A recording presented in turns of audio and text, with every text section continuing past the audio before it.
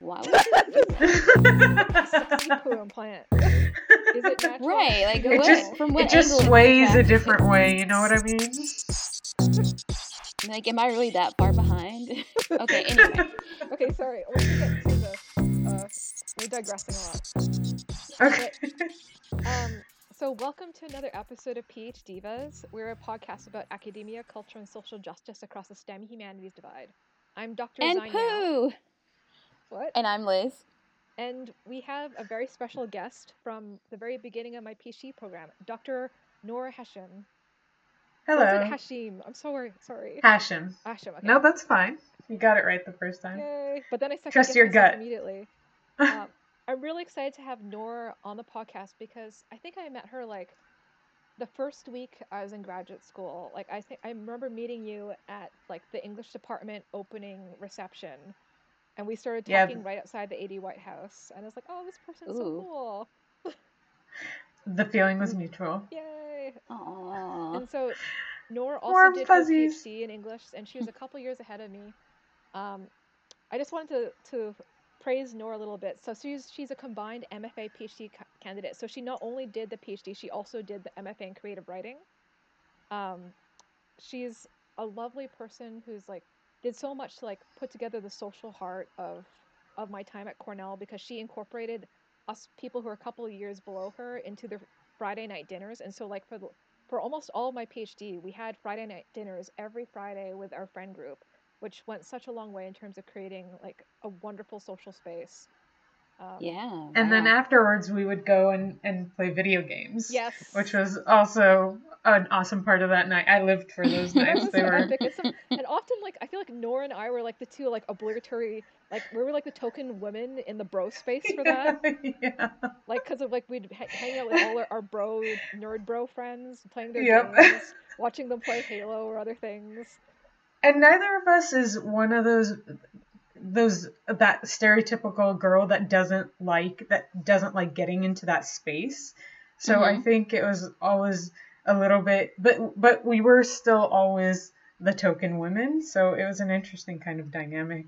But this is interesting. To go back to Noor's professional life. Noor graduated from Cornell and went to Johns Hopkins as a postdoc. And that's right. Really happy to have Noor here to talk about maybe her creative writing work, her research on Muslim American literatures, especially our love of fantasy is something that she works on in particular. Liz, I think you'd be interested in this. So Noor, why don't you take it away? Tell us a bit about where you come from, maybe a bit about your personal, intellectual, academic history narrative. Sure. Where I come from. Well, I am of. I have. My family is from Syria. I'm actually an immigrant, even though I don't think of myself as that, because we moved here when I was 3 months old. Interesting. And growing up, I was subject to, or I saw a lot of representations of Arabs and Muslims in the media. Where'd you grow up? Well, I grew up in Chicago. Okay. For 5 years of my life, and then I moved. The rest of my life was in California, so pretty liberal state. But so I never felt personally harassed, or very, very infrequently. Everyone runs into that kind of thing if you're from a minority. But so that background is what drew me to English literature. I kept on reading and watching films and not really seeing myself or someone that I could relate to in a deeper sense than kind of your general humanist feelings of pathos. So I was driven to kind of correct for that in English literature. So that's what drew me into first a bachelor's in the arts and in English literature, and then a PhD. And as for creative writing, that's just been something that I've always seen the world, or had a really vivid imagination and wanted to kind of share that. So that's kind of a compulsion for writing, a compulsion for creating characters and creating lives that might connect me with other people, help people see things through my eyes, and help me see things through other people's eyes. So that's what brought me to where I'm at right now. That's pretty awesome. That's really cool. I'm curious, do you end up bridging, I guess, because you mentioned how you didn't see a lot of characters or things that kind of you felt represent your experience, but you also enjoy writing fiction. So how do you bridge those worlds then? Oh, they're totally interlocked. They thrive off one another, and I basically write what I wish I had been able to see when I was a kid. I don't write children's fiction, but I write the characters that I would have related to had I been able to see them at a slightly more mature age, probably in my teens, something I would have searched for at that kind of formative moment of my development. So yeah, so here's my nerd self coming out, as well as my critical thinking self. How would you compare, I think this is a question both for your research and for your creative writing, like how would you compare like your work to like say some of the most famous Muslim American writers right now, G. Willow Wilson or Saladin Ahmed? Woo, that's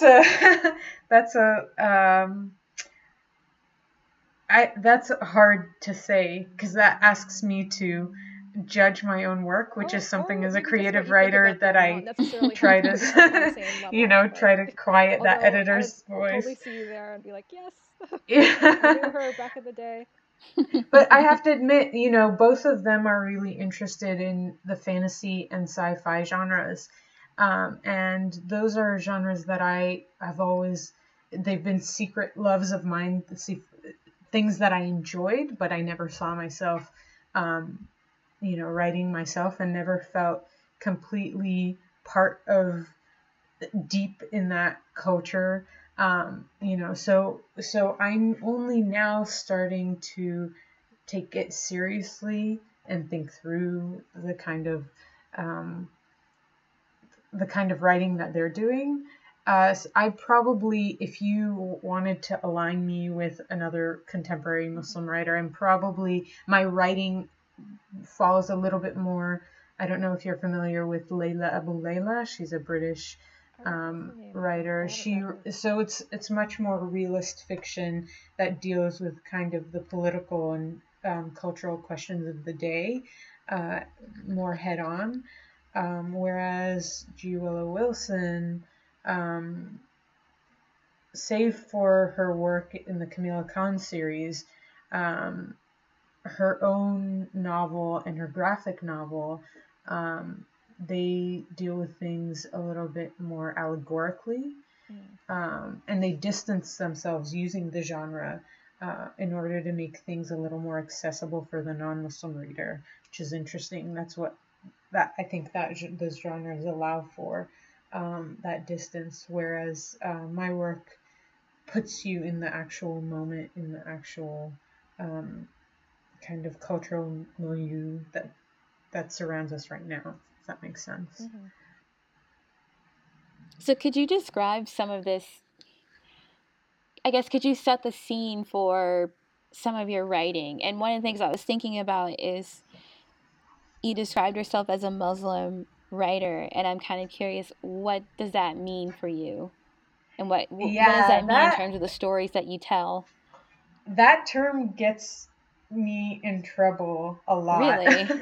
Well, because and see, this is where I get a little. I think people who want a response from a creative writer can get frustrated with me, because then I get a little too academic and I start talking about the fact that we can't really contain Muslim fiction, the idea of a religious monolith is a kind of fiction that we create for ourselves. Mm. The idea that there's a Christian world or a Muslim world, Mm-hmm. and that is predefined is actually a fiction, an illusion. That said, there are certain things that I like to think of it in terms of certain concerns or conversations that writers have, Okay. certain subjects that they come back to again and again that they're concerned with, that pull them together, kind of a family resemblance, if you will. So,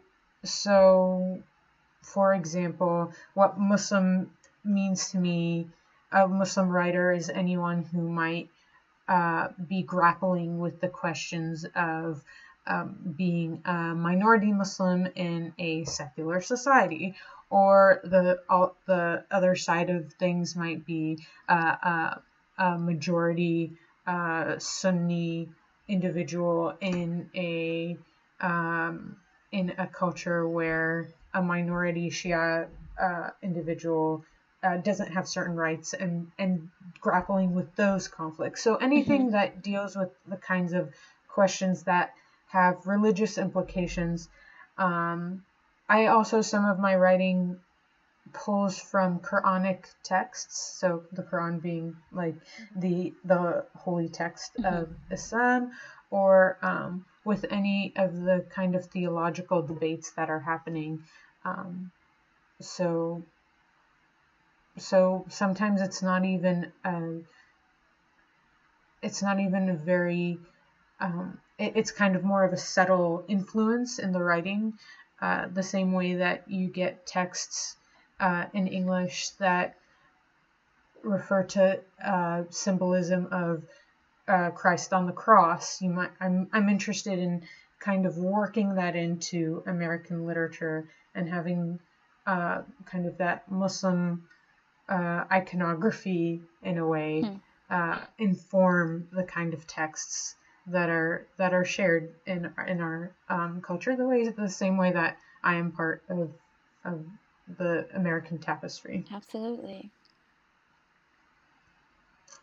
I was going to say that people don't really, I think people often mistakenly think of Muslims in America as being a very new phenomenon, but it actually goes back right to the very early days of European colonialism, because a lot of the Mm-hmm. early slaves that were brought over from Africa were Muslim themselves. Mm. Mm-hmm. Even some of the early 18th century American literature talks a lot about interactions with Muslim traders. Like there's one book called The Algerian Captive, and like representations are generally like more on the positive side in the very early days, like very heavily orientalized, but Mm-hmm. there is a longer legacy that isn't just the satire.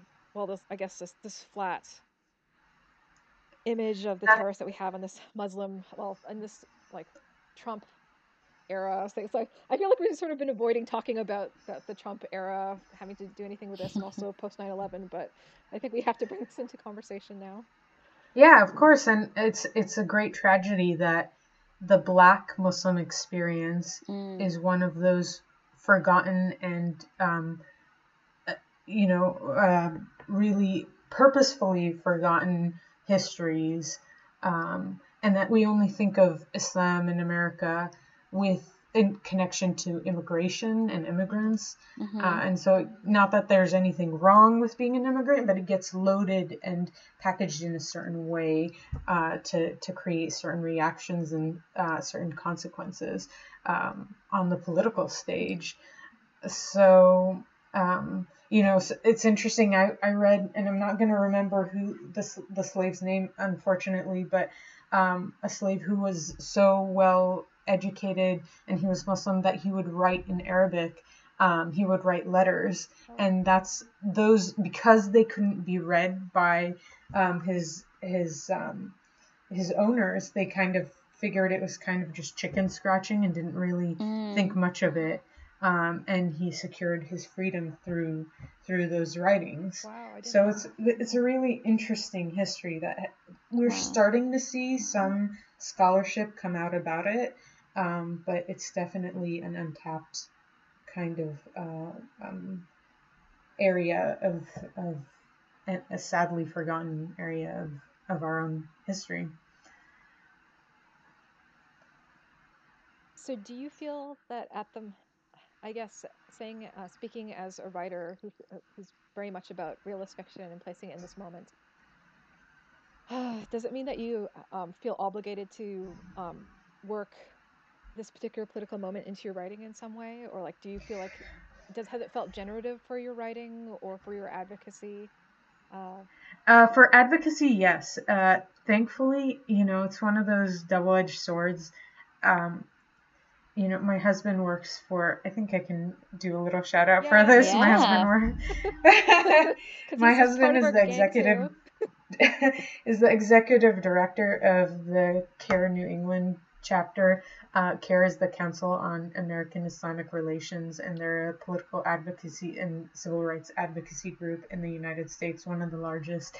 And so we have this discussion between with each other about how this Trump moment is horrible in the kind of trauma that's being that Muslim Americans are experiencing. At the same time, however, there's been such an outpouring of love and kind of support, and a lot of opportunities to talk about what's really wrong when Trump says certain things that have actually been said for a long time. He hasn't created these narratives, he's just leaning on things that have been repeated over and over again. But now we're at a moment where we can really question it and say, this is unacceptable.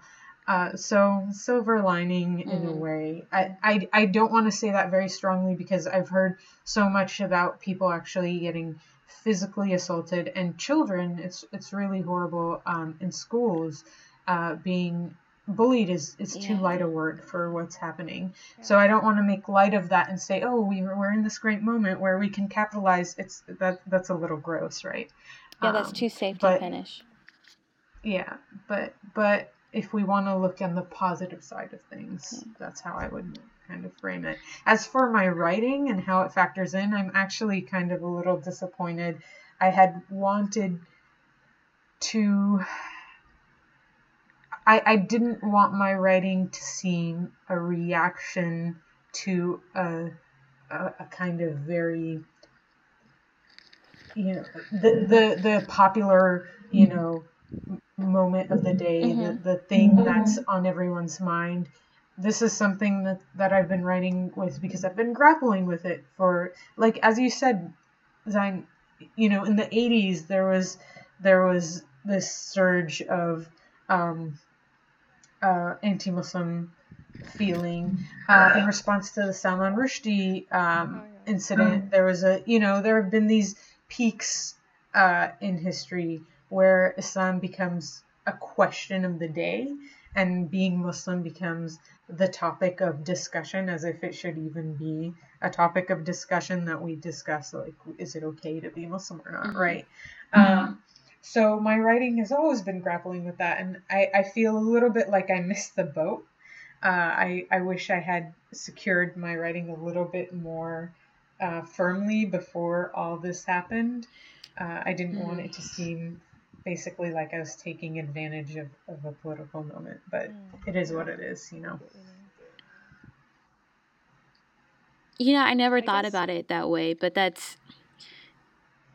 I can see that because there's been such an outpouring, and I personally have struggled with knowing that these are real raw reactions, but there's so many of them that I find myself kind of saturating. My brain is saturating.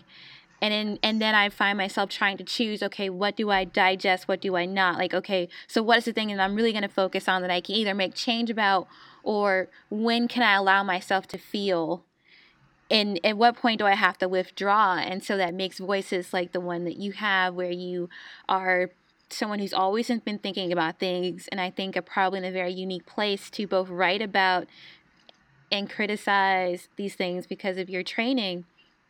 Like, it's hard to hear that voice when you can also hear the average tweeter and average Facebook poster. with almost equal Yeah. intensity, whether that should be necessary or like well regarded or not. And the thing is, I'm seeing such nice moments of intersectionality, as we call it. You know, there have been, you know, with the question of internment with the Muslim registry, Yeah. there have been so many, you know, Japanese groups and individuals saying, "Hey, this is not acceptable." Uh, and speaking to, there have been people who went through the Holocaust and said this is not acceptable. You know, reminding us of the star that they were forced to wear. So there's almost, it's saturation to a point where I think the saturation allows for certain interesting kind of conversations to happen between people that wouldn't have before. But you're completely right. Sometimes I worry that they're fleeting and there's something lost um, in that kind of, that wall post that you can't find anymore after a certain time. It's very hard to search. There's no sense of history. Yeah, an archive being built up, so to speak. Yeah, yeah. Yeah. I will also say that I I helped sign this one letter, that there's a big collective open letter that was signed for all scholars of Asian American studies. So I was like, yay! I saw that. I was really happy to. Yay! For some reason, my name Thank. is on there twice, but I don't know. It could be the I other only put it Zion, in That's yeah. once. It why. wasn't like I was like, count me twice. Your doppelganger, your name Mm-hmm. doppelganger. I know. Damn that other Zine. Um, I was gonna say that it's interesting because even it's if I don't know if like as a non-Muslim person, if anti-Muslim rhetoric seems even more intense now than it has for the past decade, but I have noticed like one thing I really been impressed, like when BuzzFeed does beauty articles, sometimes they'll do ones that specifically focus on hijabi beauty bloggers. Or like in this one cartoon I watch called We Bear Bears, it's really cute on Cartoon Network. They regularly have characters in the background who wear hijab, just like as a completely normalized part of the landscape of what they're depicting San Francisco, with also like bears that act human. But Yeah. Yeah, that is, it's been really nice in that way. Um, I had a thought and I lost it, but Or the Cover Girl. There's a Cover Girl campaign with a woman wearing a hijab.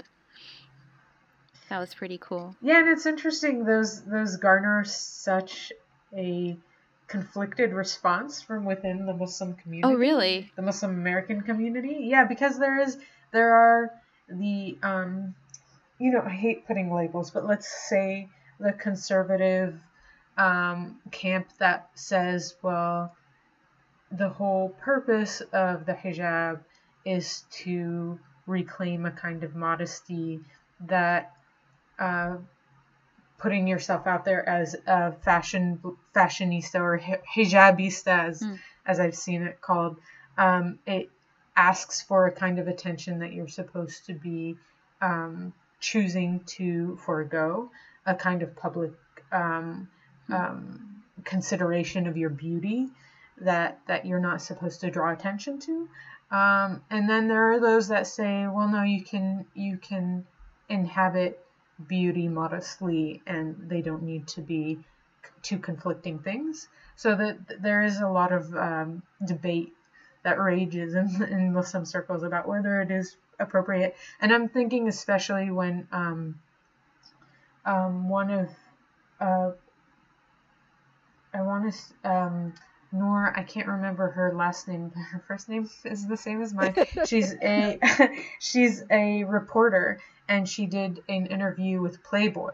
And so because of the kind of association of Playboy with a certain representation of the female body, there is a huge debate about whether or not that was kind of religiously, ethically appropriate for her to do. Yeah. And it was interesting. And it's just so crazy for you're telling me about how people are considering whether it's modest or not modest to do certain things in CoverGirl, and yet people are concerned that they're the ones who are going to kill them. Just the kind of wide-ranging assumptions about what Muslims care about, what Muslims want, and what bothers them in society. And go figure, it's not killing Americans. That's not really. And Nora's been playing the long that game. actually is exactly what my writing is about. I want to write really boring. This is going to sound weird. My writing for a long time, I wanted to write really boring stories about Muslims doing really mundane things and concerned with really everyday issues, and just showing the kind of range of concerns that Muslims have that detached them from that idea of this extreme human being in all senses of the word. But that's harder to sell than you'd think, because you can make it too boring in a way. You know what I mean? I mean, I think we both get it, because I think Black TV is having a heyday right now, but I think it's also this point where they want you to be the sassy Black woman. They want you to, like, can you say this line but a bit more angrier? And I'm like, but that's not how I would say that. That's not. You always get sensationalized in this way, because when you're in a show or you're in a writing, you're not there to be just that character. You're there to be that Black character. Right, not like just a normal friend. You're there to be their Black friend or their Asian friend or their Muslim friend. Yeah, or their Muslim friend, and then it has to be like, the lesson of the day around the friend or something. Sassy comment. And that's the moral of having us there. Person with all the boyfriend problems. Person who always has a job but is being super nerdy. Or the wise, the wise, but sassy. And always single. Person with all the comebacks. Yeah. Sorry. Well, that's not so innocent, right? You're less of a. I'm serious. You're less of a threat if you're a single Black woman, right? Rather than having the possibility of procreation, of being in a loving relationship with somebody. There's just it kind of makes that person very safe in a way, right? That's true. I mean, like, especially, of course, in the American context, the Moynihan report was really instrumental in terms of pathologizing Black women for problems in the family. So what are you actually doing now? I mean, I'm kind of curious. I'm a STEM person, and I'm curious what your life is like as a writer or postdoc. I don't know. What are you doing? Yeah. Well, I'm trying to stay on top of the work that I began, both in my dissertation, transforming that into a book, and also some of the new projects that I began at Johns Hopkins. So, for example, I'm starting to think about writing an article about this concept of the novel being a secular form. And inherently. So a couple articles, the book project, and then I don't know that I should. I know a lot of creative writers that say never admit this while you're doing it, but have been writing a novel for quite some time. And now I feel the pressure, not the stress, the pressure to kind of churn it out and send it to an editor, because I feel if I don't get it in now, the moment might pass when I have even an opportunity to have someone look at it with interest. And that's a silly way to think about your work. No, it's not at all. It's really not. The realities of publishing and of the real world out there. So working on the novel, and working on and trying to balance my creative work with my academic work, which has always been something I keep getting better at, I think, but I haven't quite gotten. So can you talk about that a little bit? How are they different? How is the creative work and the academic work different? And how do you balance that? Well, they're not, in my life anyway, in my writing, they're not different so much as they are the same thing. They are an attempt to do the same thing in different ways. Go on. And so I get into trouble. So my creative writing, I have to make sure that my fiction, that my brain is not too much in it, and I'm giving the reader an experience rather than a kind of lesson. And I have to make sure that my academic writing doesn't get too creative and whimsical. This is too interesting. Oh no, wait, I enjoyed reading this. This is not academic. Well, there is a certain tone that you're supposed to, a style and a kind of voice that you're supposed to maintain throughout an academic article, and to even get a little bit, it's a little bit of playfulness is okay, but you have to rein it in. You have to be careful. It sounds serious, and so that's something I always have to kind of keep in mind. For a long time I tried to give each, like, I would try to slot certain times of the day, or I would try to slot certain times of the week to write. So every other day was a creative day, and every other day. But it's very hard to compartmentalize, at least for me, my writing in that way, because they inform each other so much. I'll be reading a dense theory book and think, oh my gosh, I have this idea for this short story. Wait, what? And I'll have to leave that and jot down those, And the opposite happens. I'll be writing creatively, and it'll make me realize something about one of my arguments that I'm making about, for example, what a text is doing in terms of representing Muslims, or even just how fiction works. It'll make me think differently about that.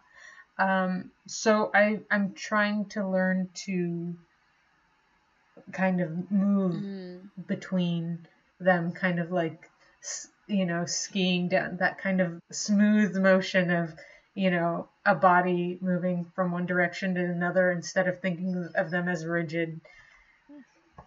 I really enjoyed hearing about how you translate the specific concepts from the Quran, and like sort of taking them as a type of embodied theory for thinking about Muslim identity. And I was wondering, this is the topic we haven't really asked anyone yet on the podcast, but what for you does it mean to have faith in academia? Because I guess implicitly academia is seen as being like such a secular space. And perhaps even in some fields, like sort of being, I feel like having faith is like so not the norm, and perhaps, anyways, like I'm sure you could talk about it much better than I can, but what has your experience been? My personal experience? Yeah, or just talking about it generally. It's a new terrain that's hard to, that I've had to be careful about, because I don't want to come across as proselytizing, right? But I am very interested in, like, for example, using Islamic culture and intellectual tradition as a place from which to gain certain, we look back on a lot of Western tradition to get interesting theories, to rethink our current positions. I want to do something similar for Muslim and Islamic tradition. I want to look back into its vast and deep intellectual history and draw from it as a kind of inspiration and a way of rethinking some of the things, some of the questions that we've kind of hit a wall with. So the Ummah is my first, that argument that I was making about the Ummah and Hijra, those concepts coming from the Quran, is my first stab at actually doing that explicitly. I've tried to do that a little more subtly, but this is my first stab at an explicit kind of argument in that way. Is it going to be coming in an article maybe, or? I haven't sent it out yet. It's in the final stages of revision. Good luck. I'm feeling good about it. Yeah, I think it'll have a good shot. And I have to say, I've gotten mixed responses. Most people have been really excited about this, actually. I do get comments like, the one the what prompted this article that I'm thinking about is the novel Secular. I've heard people say, well, you can't talk about Muslim fiction. There's no such thing because obviously the novel is a secular space. There's no room. There's something about the form that doesn't even allow for, and I found that to be first of all spurious because one of the first novels we could link it back to. There's a philosophical novel called Hay ibn Yaqzan. So it is a philosophical novel that precedes that kind of first novel that everyone points to in the Western tradition. So I've gotten off topic, but my point being that um, I've gotten good responses and bad, mostly good. I've had some people who've tried to poke, kind of try to see if they can catch me. You know what I mean? Try to, So, why do you think people have such a hard time envisioning Muslim fiction? Well, who decides what that means, right? Is it because you'll get some people who think of Muslim fiction as Islamically acceptable or something that's not not appropriate, things that are appropriate for a Muslim audience to read, for example. Or some people think that. Some people will say, who decides who is Muslim? A lot of these writers that I write about often don't self-identify as Muslim, but their characters are all Muslim.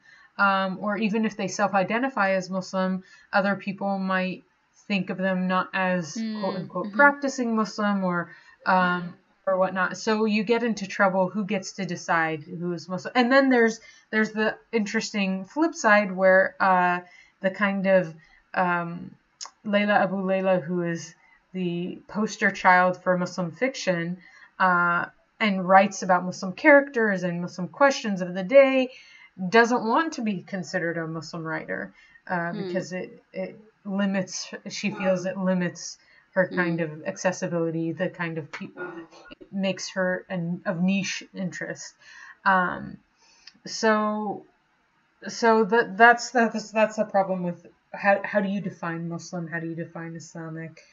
Even if you defined it as Muslim culture, there are many different Muslim cultures, some which don't recognize the other as true to the faith. So it's always difficult. And that's something I have to, in my own writing, be careful about how I define that.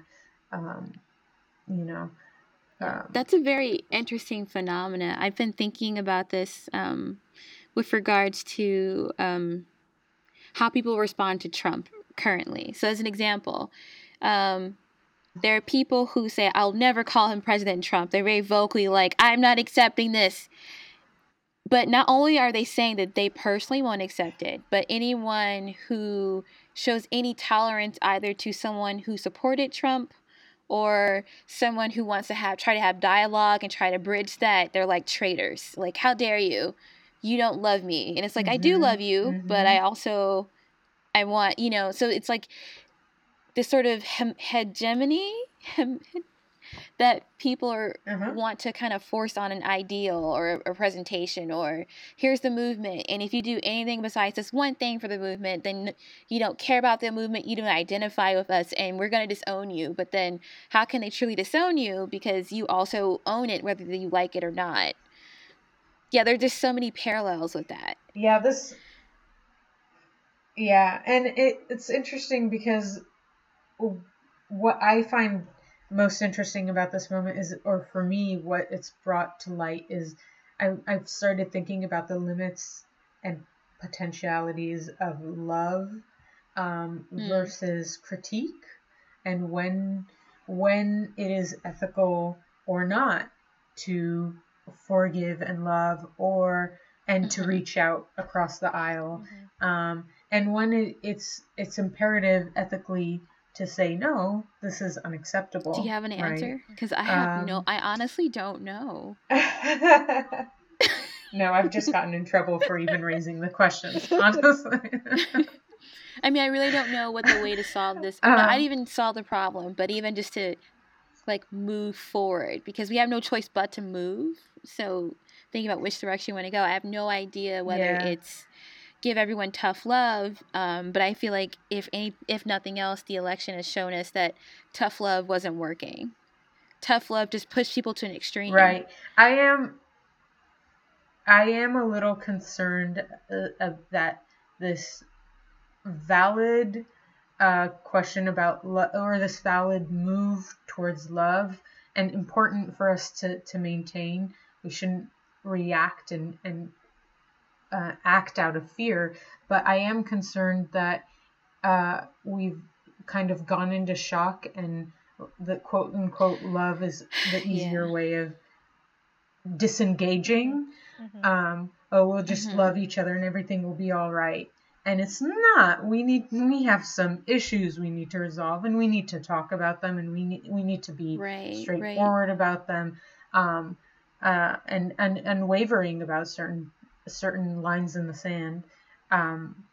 So I tend to be a little bit more on the side right now of thinking that we tough love is not doing it, that we need dissent a little bit more. We need something, that anger is an appropriate feeling in certain situations, and a productive feeling in certain situations, and we shouldn't fear or demonize anger, as long as we're not, it's not being used in a certain way to. This seems very ironic for me to say, because a lot of anger is being directed at Muslims in America. About that. They're getting hate mail.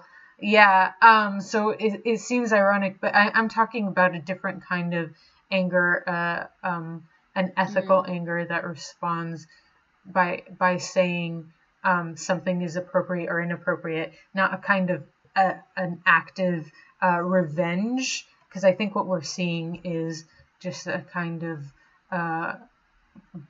an acting out of fear and revenge, rather than the kind of productive anger that I'm trying to flag. I think that it also is about, like, if we think love is a type of ethics, how can we make love not silence, but help to begin a conversation? I'd also like to bring, like, for example, we've seen that some of the response to Trump, for example, is the Women's March in Washington, but that's gotten a lot of flack from the fact that it's being a primarily white Western woman's white feminist view of what should be done. I've had conversations with another friend, Kof Shyla, about a certain Facebook group which is called Pantsuit Nation, which has been dominated by certain voices over others, and that when people like women of color usually are trying to bring up be the voice of critique, and then they're sort of like yelled over, like, why can't you listen, like, certain people's pain is being held as being more valid than others, whereas for me, as someone who is trying to be an ally in this moment, like, how is my love motivating me to be an ally to defend other people, is how I try, or like, how does love mean that we should listen rather than speak over others? Yes. Yeah. That's key, I think, making sure that the love enables a kind of conversation rather than mutes a conversation that should be had.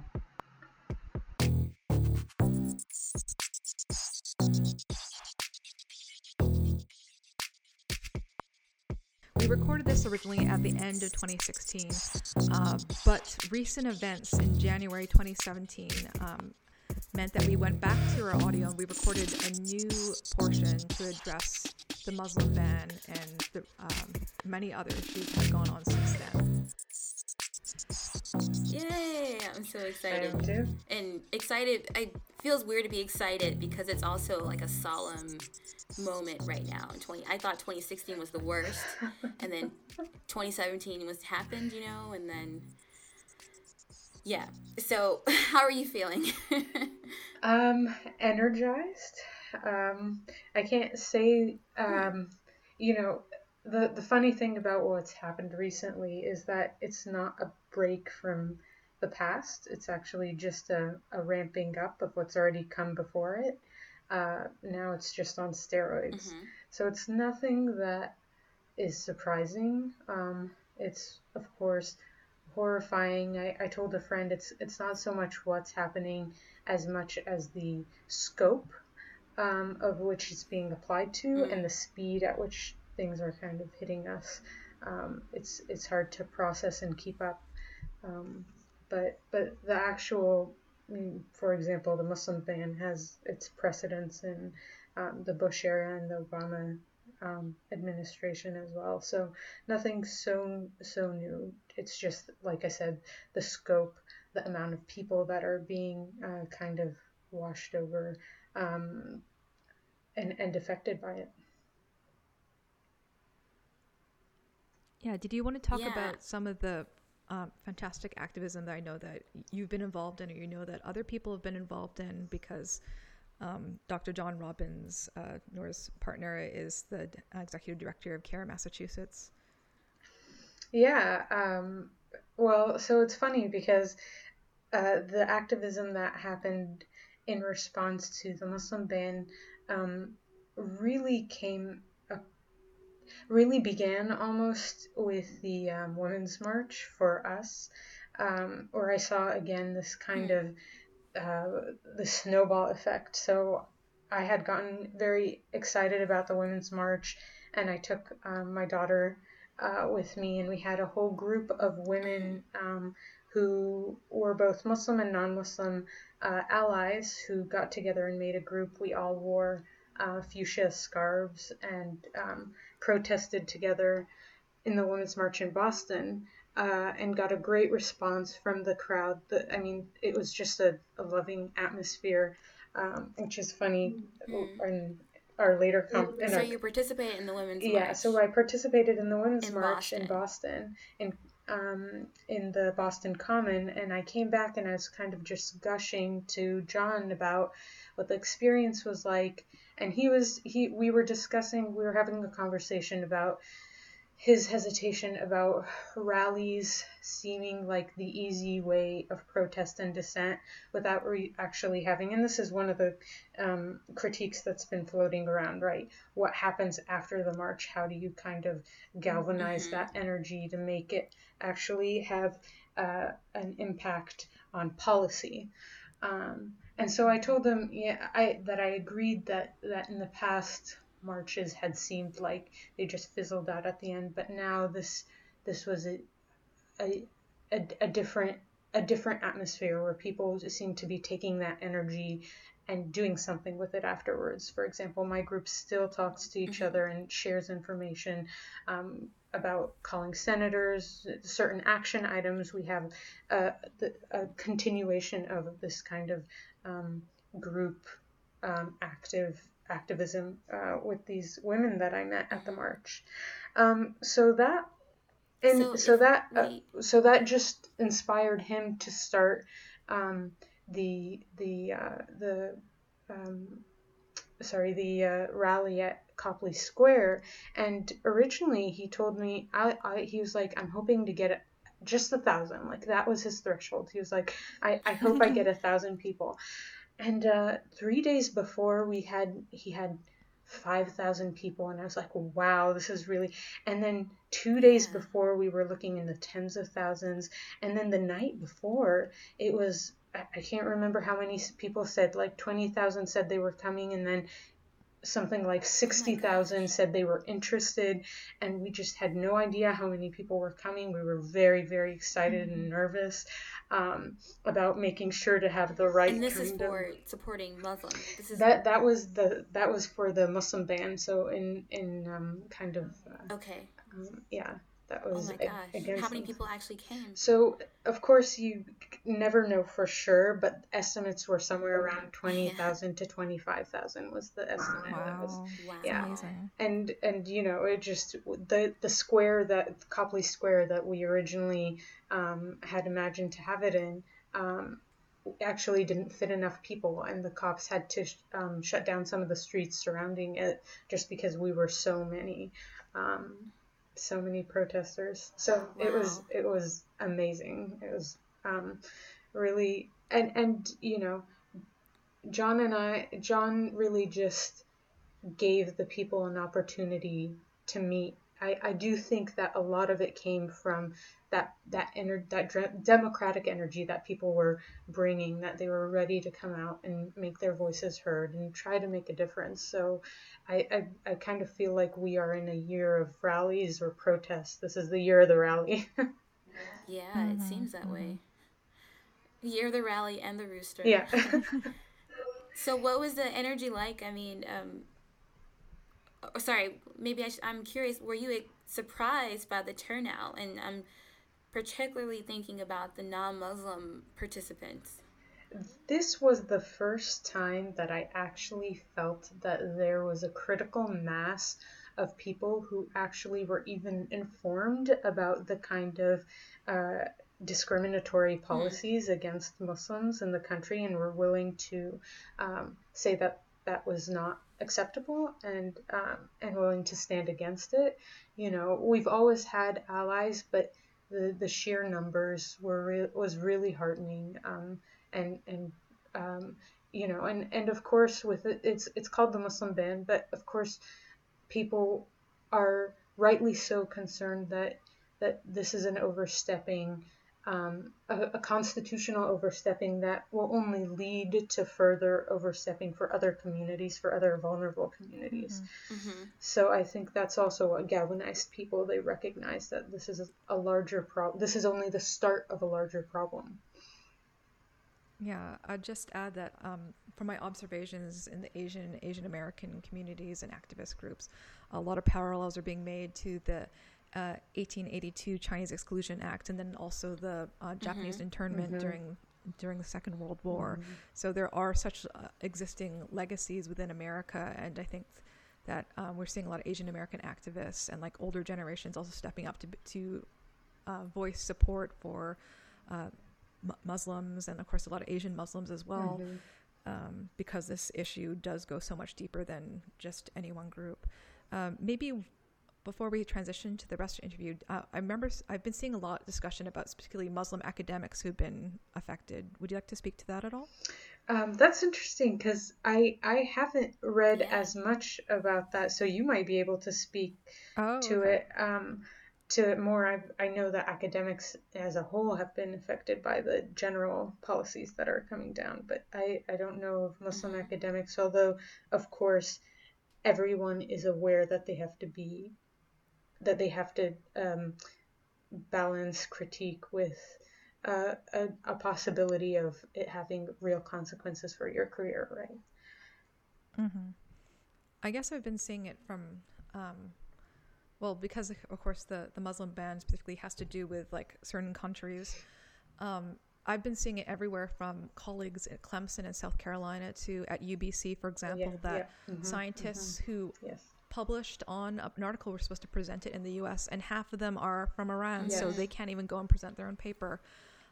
There's been a lot of other people shut out. That being said, I think what also has been really important, even as we're highlighting these individual incidents, is that people are saying, like, at the same time, you don't want to have a type of exceptionalism. Like, That's it's right. also important for like Muslims who are not Right. academics, who don't have advanced Mm-hmm. degrees, Right. to have that type of acceptance as well. Well, and it's not. Mm-hmm. It's funny you said academics, so I was thinking those who are already in faculty positions. But a lot of people who are affected are also those who are students, who either have postdocs, or Mm-hmm. some students who are finishing. Some refugees who were given positions at universities, um, and now their status is in jeopardy because either they can't leave, they can't renew visas, they can't or they can't return. Now some of this is, it's getting so fuzzy because there have been these overturns with the federal courts, Mm-hmm. so it's not really clear what's going to happen and where they're going to draw the line. That he flipped on the green card issue, so we'll see what Mm-hmm. actually lands at the end of the day. But originally, when And the ban was for 90 to 120 yeah, days, well, right? and everyone, there were some. And that's There were weird. some people who were saying, well, it's just a freeze, right? Don't freak out. On the other end of the aisle, I was reading things like, you guys are making a big deal out of this. It's just a freeze. And then, but the thing is that if you read the actual wording, it suggests that after those 90 days, things will become more solid so that it's not a freeze. It's a trial period rather than a freeze. God. Maybe And I think that's important to understand. So many people, one critique I've heard in my academic spaces when I say, hey, this is an issue, they say people are overreacting and it's only for 90 days. This has been done before. And so getting people to understand why this is serious is very important. Yeah, the wording in the executive order was so vague that was what caused a lot of concern because it could be construed so broadly. Yeah. Sorry, I just wanted to add that Sure. I think I saw you post about this, Noor, but there's also been some voices on the left who've been trying to claim that like the Muslim ban is a distraction. Oh, that is the And that like most disappointing thing because on the one hand I empathize or I am aware that we need to keep in mind that there are there are other executive orders, there are other actions that are being taken that build a whole picture that's disturbing and problematic. But it seemed like I don't even know how to put this kind of constructively, but it just seemed like a like throwing throwing Muslims under the bus. Like, this is not that important. Let's look at this. And the idea that you have to look at only one, that one will overturn the other. That's not necessary. You can look at everything all at once and critique it. So it just I can't even speak, as you can tell. Trump is smarter than he actually is. Yeah. yeah. Well, so I'm curious, what is one thing that you would like people to know? Like if you wanted to kind of wrap this part up, what would you want people to know about the Muslim ban or how it really affects Muslims that you don't think is being advertised as much? I don't know that there's anything that I don't know that there's something that hasn't really come under the radar. People have been very informed about it. So if I had to put it in one kind of, let me think for your editing convenience.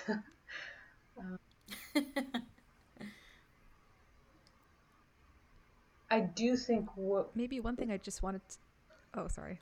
What I'd like the takeaway to be, and thanks Zine for bringing this up, is this question of is it a distraction or not? I felt heartened to see that there was this movement to accept Muslims as part and parcel of the fabric of the U.S.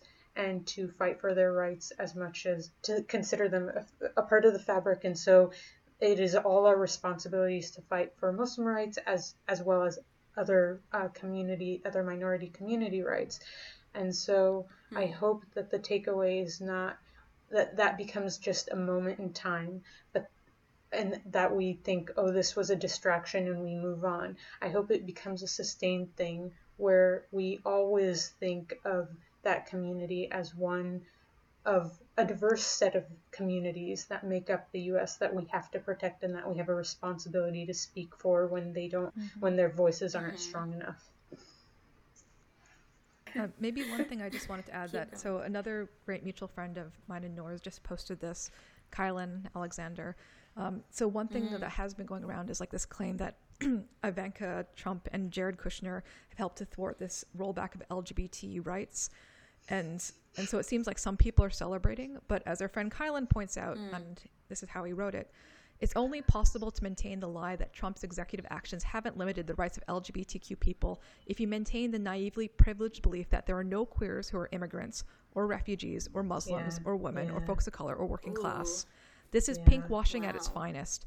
And while I'm sure it appeases the deeply selfish queers I know who voted for Trump, all of them cis, white gay dudes, shocker I know, it cannot be any sort of justice for queers who understand that intersectionality, compassion, and justice must form the basis of the movement. Way to go, Kyler. Yeah, that's amazing. Boom. Wow. Wow. Really well said. Yeah. I won't even try to follow up with that because that was just is- eloquent, you know. I think we're all struggling right now. How do you follow that up? But it's so true. It resonates a lot, and I have to say I've been very proud of 2017, in the sense that people are angry and protesting and going to the airports, and there was a science march. There's some issues with that, but just the outpouring of support that I've been seeing. And even me, I'm trying to think, how am I going to get involved? What do I want to do as my input? What do I want to say? Because now is the time. We are angry and we're actually doing something about it. Scientists don't get up and do anything. They really don't. They don't leave their labs and all of a sudden they're like, let's get in the streets. Like, I don't know if you understand how monumental that is. Yeah. Yeah, I love the That signs people- that My people God, carried, even the like, conservative not even a ones. sign guide. Even the ones who voted for Trump are still like, yeah, I'm sorry, you were saying. wow. No. Even the ones who voted for Trump are talking about getting involved and sending me emails. I'm like, what? Wait, you're sending me emails about how to get active? Okay. Yeah, I just hope it works. I hope it does something. there's a silver lining in a way that it really has. I had a friend post that, the irony is that what history will probably remember Trump for is that he kind of re-energized protest in this way that he probably wouldn't be too crazy about. But so there is a silver lining, and it's been very exciting, even though each protest, as you kind of mentioned, has its drawbacks. The Women's March had really valid criticism against it, and criticism which we should keep an eye on and think about, and think about resolving the issues that came out with the lack of intersectionality that was happening. But that said, it has been a very exciting moment to be a part of, and hopefully we can sustain the energy for, it's only been, 2 weeks? We still have a long road ahead of us, and I'm hoping we don't burn out. Definitely, especially since there's even events before Trump that need to have this type of energy returning to it. Like, of course, Black Lives Matter, the Dakota Access Pipeline. It's also interesting that the Women's March, people were so proud that the police were so nice about it, and it's if it was Black Lives Matter, that would not have been it. But I feel yeah. And especially in Boston, there was the Boston police put out a report thank you for the protesters for being so civil and peaceful, and it was just Boston is predominantly white. I'm not surprised that you have this kind of relationship with the police, and that the police feel that they can set out and granted, they were very good during the protests, but of course you have to see what kind of bodies were there that allowed for that kind of a feeling to resonate. How many pictures have I seen online where you have a black person with no gear surrounded by police and body armor and those plastic shields and AK-47s, and does that make sense? Not at all. But they weren't being peaceful. She's wearing a yellow dress or something. Yeah, there's nothing. Or the reports of young black and there's men so many being of those. seen as much older, or being perceived as much older than they actually are. Exactly. That scares me so much. Just thinking about my brothers, thinking about my nephews, or just the family members that I have. Oh man. So how can we hear more about the protest work that you and your husband are doing? Are you going to be doing any more things to follow up on the march that you guys had Yeah, in Boston? so you can visit the CARE Massachusetts website and see they've been posting kind of action items, what to do if you're feeling that energy and need a way of letting that out. You can also visit the national care page as well and find the branches that are near you wherever you're listening, because there are various branches across the U.S. And they care. I have to admit, I am just a fan. I don't actually work with CARE. I just amplify their work since it's important to me. So I can't tell you specifics about what they're doing, but they have kept up the pace since the Muslim ban, especially, and they'd been working on things beforehand. Right now, there's another bill about the Muslim Brotherhood thing, which is a whole different can of worms, but will basically be used to target groups like CARE and Muslim student associations on campuses, to try to discredit their work as being connected to terrorism, which is often just a cover for we don't like the political work that you're succeeding in doing. So there's like I said, a long road ahead of us, and I can't think of any specifics of what they're doing now, but their page is on Facebook, and we'll definitely let you know. So you should just follow them. We'll be sure to link to everything Thank once you. this episode goes live. Absolutely.